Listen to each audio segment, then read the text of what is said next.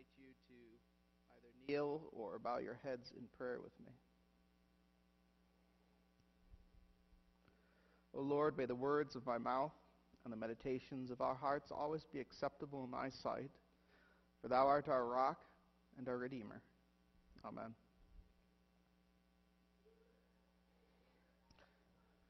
Well, here we are at the fourth Sunday of Lent. We're halfway done through the season of Lent. Lent is 6 Sundays, if you include Palm Sunday, and so we're more than halfway, and that's something to celebrate and rejoice in, right? Because while this is a time where we are brought closer to Christ through disciplines of fasting, almsgiving, and prayer, and self-reflection, it's also a difficult time. Let's not kid ourselves. And so oftentimes this Sunday, the halfway mark, if you will, or the seventh inning stretch, if you will, in Lent, is called not just the fourth Sunday of Lent, but Rose Sunday, or Refreshment Sunday. In parts of the world, it's also called Mothering Sunday. If you're British or in one of the British Commonwealth countries, today is Mother's Day. And so, being a church with British origins, and Father Joshua being from a British Commonwealth country of Nigeria, we are also celebrating that too. We're going to talk a little bit about that. And part of the reason I chose that opening hymn today, which was so familiar to us, is the tune is Materna, I believe. And it reminds us of the fact that the church, Jerusalem, is our mother. And so hopefully you made that connection as we sang that this morning. There's also some other traditions that go along on Rose Sunday or Mothering Sunday. We take a break from Lent in some ways. We do have an opening hymn instead of silent procession. We have altar flowers, which we don't have for the rest of Lent. We're taking a breather. We're getting refreshment. And we're remembering how blessed we are to be part of the church. How blessed we are to be part of the church. And so Mothering Sunday is not just a time when those churchmen or Christians in the Anglican Communion remember their mothers, but it's also historically a time when people return to the church where they were baptized. And so all over, you would see people going to their home parish churches and remembering their upbringing in the church, honoring the church, their mother. It's a homecoming. It's a homecoming. And, much like our fall homecomings for our high school, so is the thought of Mothering Sunday for the Christian and their home church. Now, of course, we all have different experiences of that, right? But we hold some things in common. Number one, it helps you remember where you're from. It helps you remember who you were. And it helps you remember who's helped you along the way. Any homecoming does that. It's a beautiful act of devotion or gratitude. And I'll not lie to you, it can and probably should be, to some degree, emotional. Right? When we return to the place where we first met Jesus, or Jesus first met us. When we return to the people or the place where we first encountered salvation. That's the ultimate homecoming, because it looks forward to that final homecoming, where we will be recalled to heavenly Jerusalem, to our mother. So Mothering Sunday is about that. And I just want to share with you and walk through with you what that would look like, since none of us grew up here in this building. I want to share my experience with you. One of the things that Leah, my wife, makes fun of me for whenever we go to my hometown is that I have to visit my church. I have to visit Christ Church, Huron. And we at the very least drive by. It's like waving to an old friend. But once in a while, We walk in. And as you enter the church, you pass the baptismal font. Sometimes those fonts are ancient, used for generations. That one, I believe, has the date carved in 1888, which is old for this country. But sometimes they're new, but the thing is the same. Whether that font or baptistry is old or new, this is where new life in Jesus began. That's where it began for me. Whether you remember it or not, whether you remember your baptism or not, that is, here you were filled with the Holy Spirit for the first time and sealed as Christ's own forever. If you grew up in a liturgical church, here you first participated as a Christian, even if you were just a baby listening, to the life-saving statement of the Apostles' Creed.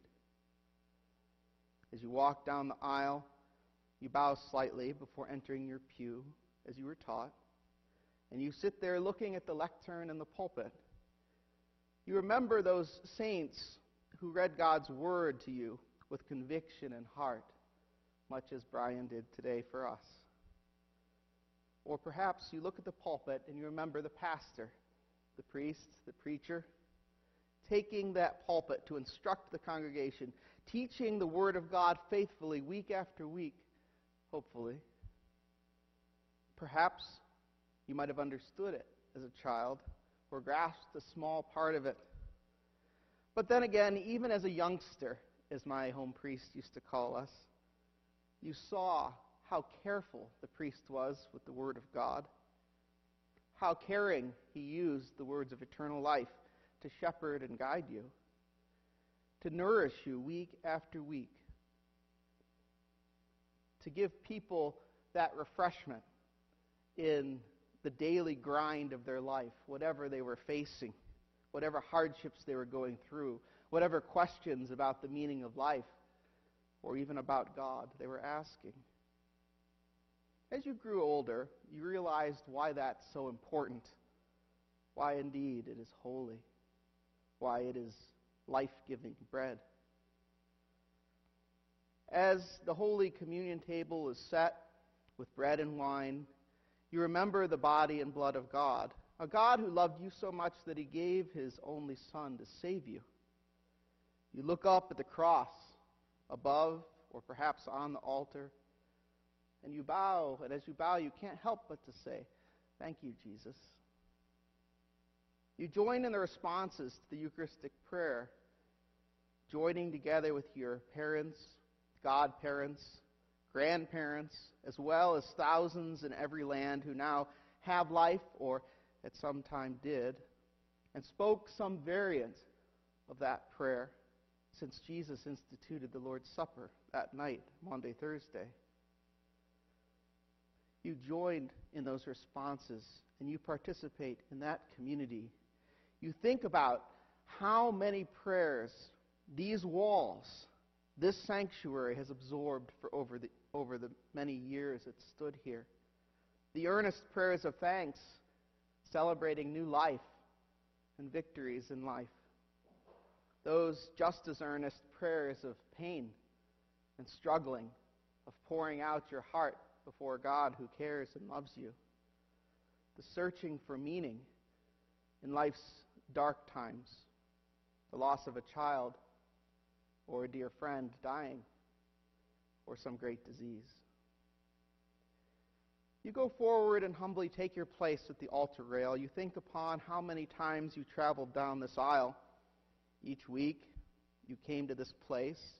If you grew up in that church, first you were carried there as a baby. Then you walked up by yourself, toddling, as your father, mother, or grandparent helped you holding your hand. As you kneel and recall the first time you walked forward to the altar rail to receive Holy Communion, all of this comes back to you. How the congregation there loved you and supported you during those difficult years of middle school and high school. As you kneel there, you receive Christ once again, his body given for you, his blood shed for you. The priest and the deacon remind you to preserve your body and soul now into everlasting life.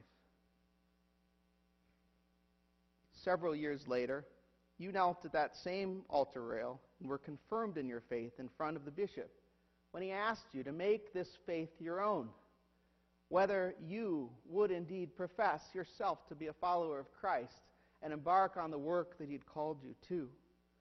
And you responded, with the help of God, I will. As you return from the altar rail, down that same aisle again, kneeling in your pew, perhaps praying for your friends and family, you pass people that you know and love. And you also pass those who are no longer there, who've gone before. Perhaps that, as in my case, that old World War II veteran that used to wink at you as a kid as you walked back to your pew after every Sunday communion, just letting you know that you were important, you were special, you were part of the family. These experiences, these relationships, these people,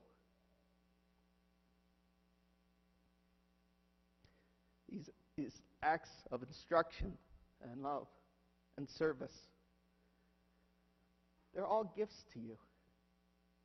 They're all gifts to me. They're gifts of your mother.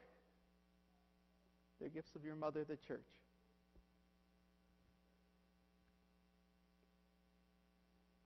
You see, excuse me, it's true, as St. James tells us, that all gifts come from God. But God chooses to work in us and through us. Recall, it's through St. Peter and the apostles that God chooses to build his church. And it's through the bishops and deacons, the faithful laity over the years, the saints, the martyrs, later on the priests, that we receive these gifts. The source of these gifts is God. God created our world entirely out of his love and beneficence. And even when Adam and Eve rebelled and fell entirely into the enslaving power of sin, and mankind was very far gone from original righteousness, as the 39 Articles of Religion say, even then, God loved us. As our epistle from Ephesians today states in chapter 2, verse 4, and I invite you to look at it with me. But God, being rich in mercy, because of the great love with which he loved us, even when we were dead in our trespasses, made us alive together with Christ. By grace you have been saved. As Paul says, we are dead in our sins. We're dead in our trespasses. Mankind was dead in his sins and utterly hopeless.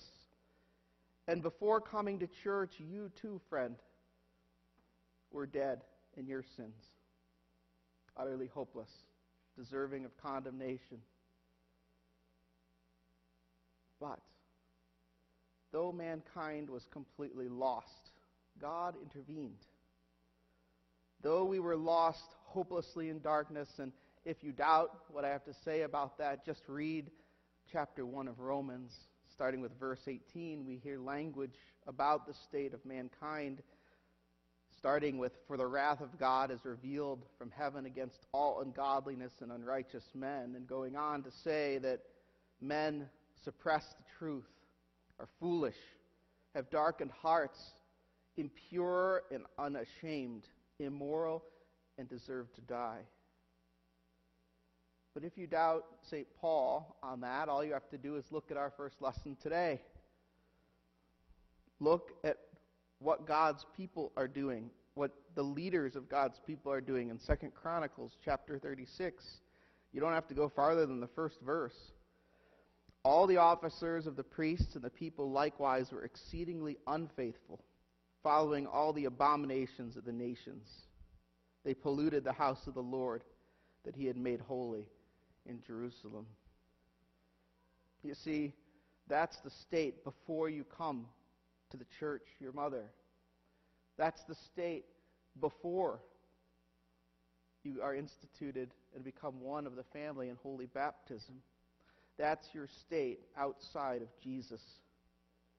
But by God's love and grace, you were saved. Out of the abundance of His mercy, you were saved. Through His bride, the church, you were saved. And in today's gospel reading, we see Jesus speaking about this saving. Now, we see an action in today's gospel. As you look at the gospel from John chapter 6, you hear the story of Jesus ascending the mountain, the modern-day Golan Heights, near the Sea of Tiberias, or Galilee. And in John's gospel, Jesus is known as the Lamb of God. The Lamb of God. That theme comes up over and over again in John's gospel. And so it's not for any coincidence that here we have the Lamb of God ascending the mount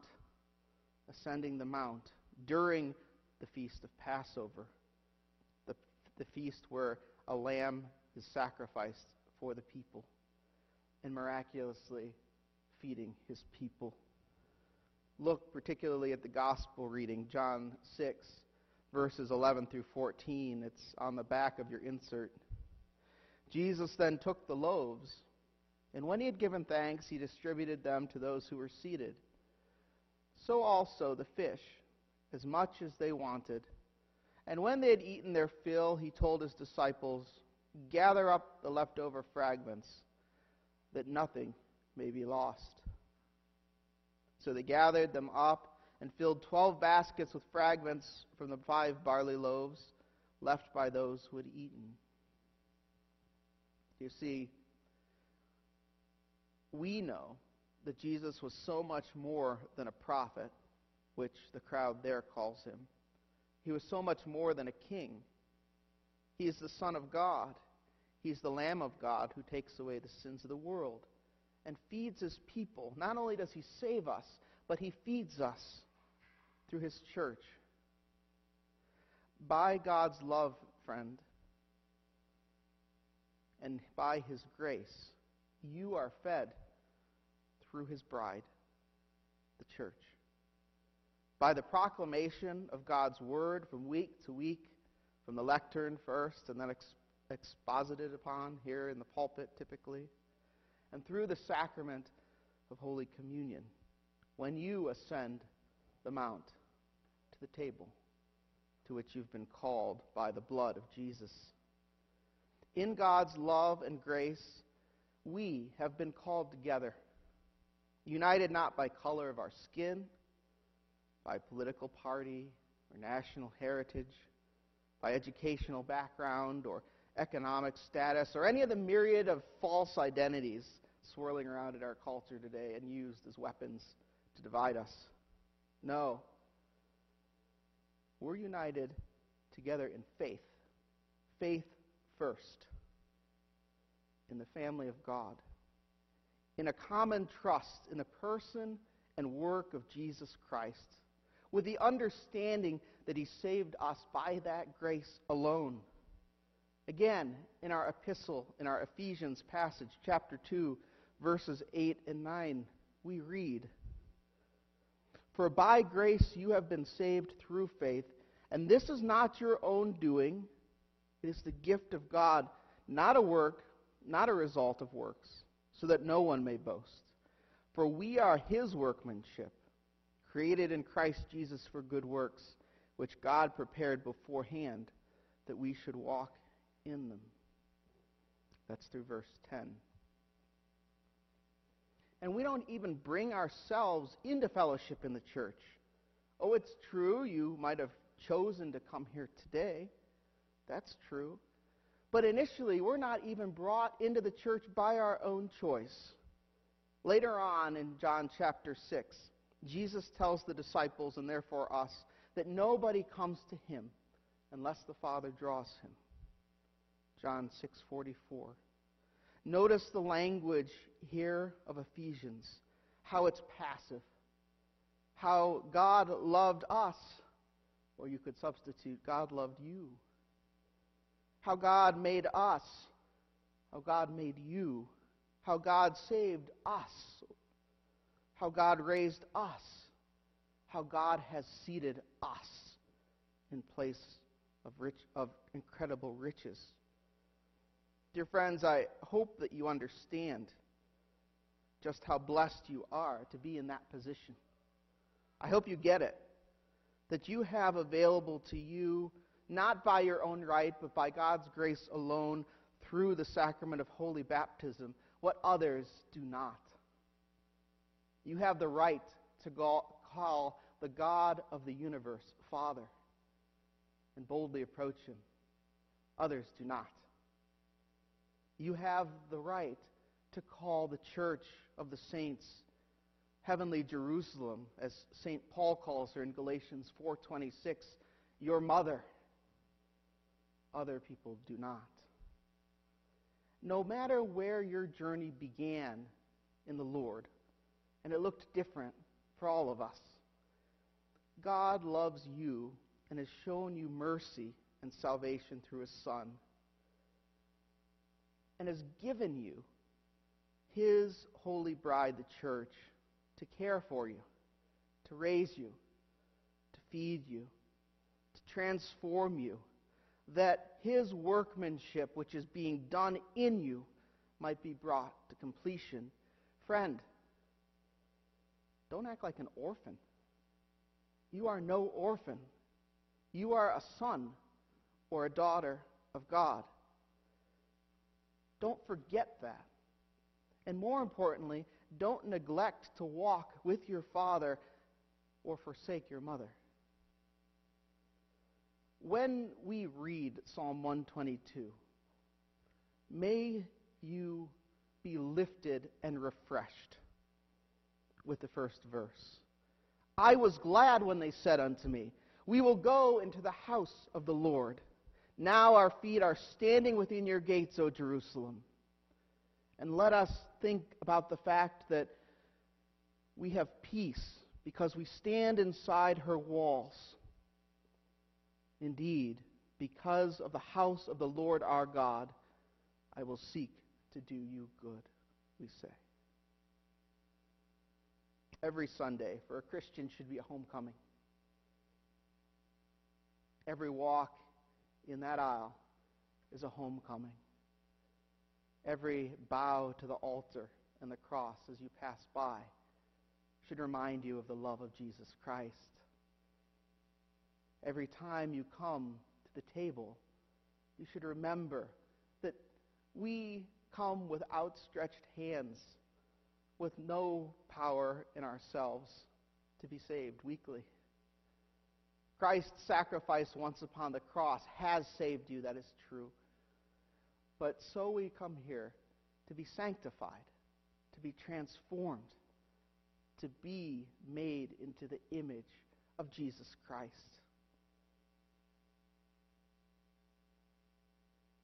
And nothing else will do. And God provides nothing else, because nothing else is needed. In the name of the Father, the Son, and the Holy Ghost. Amen.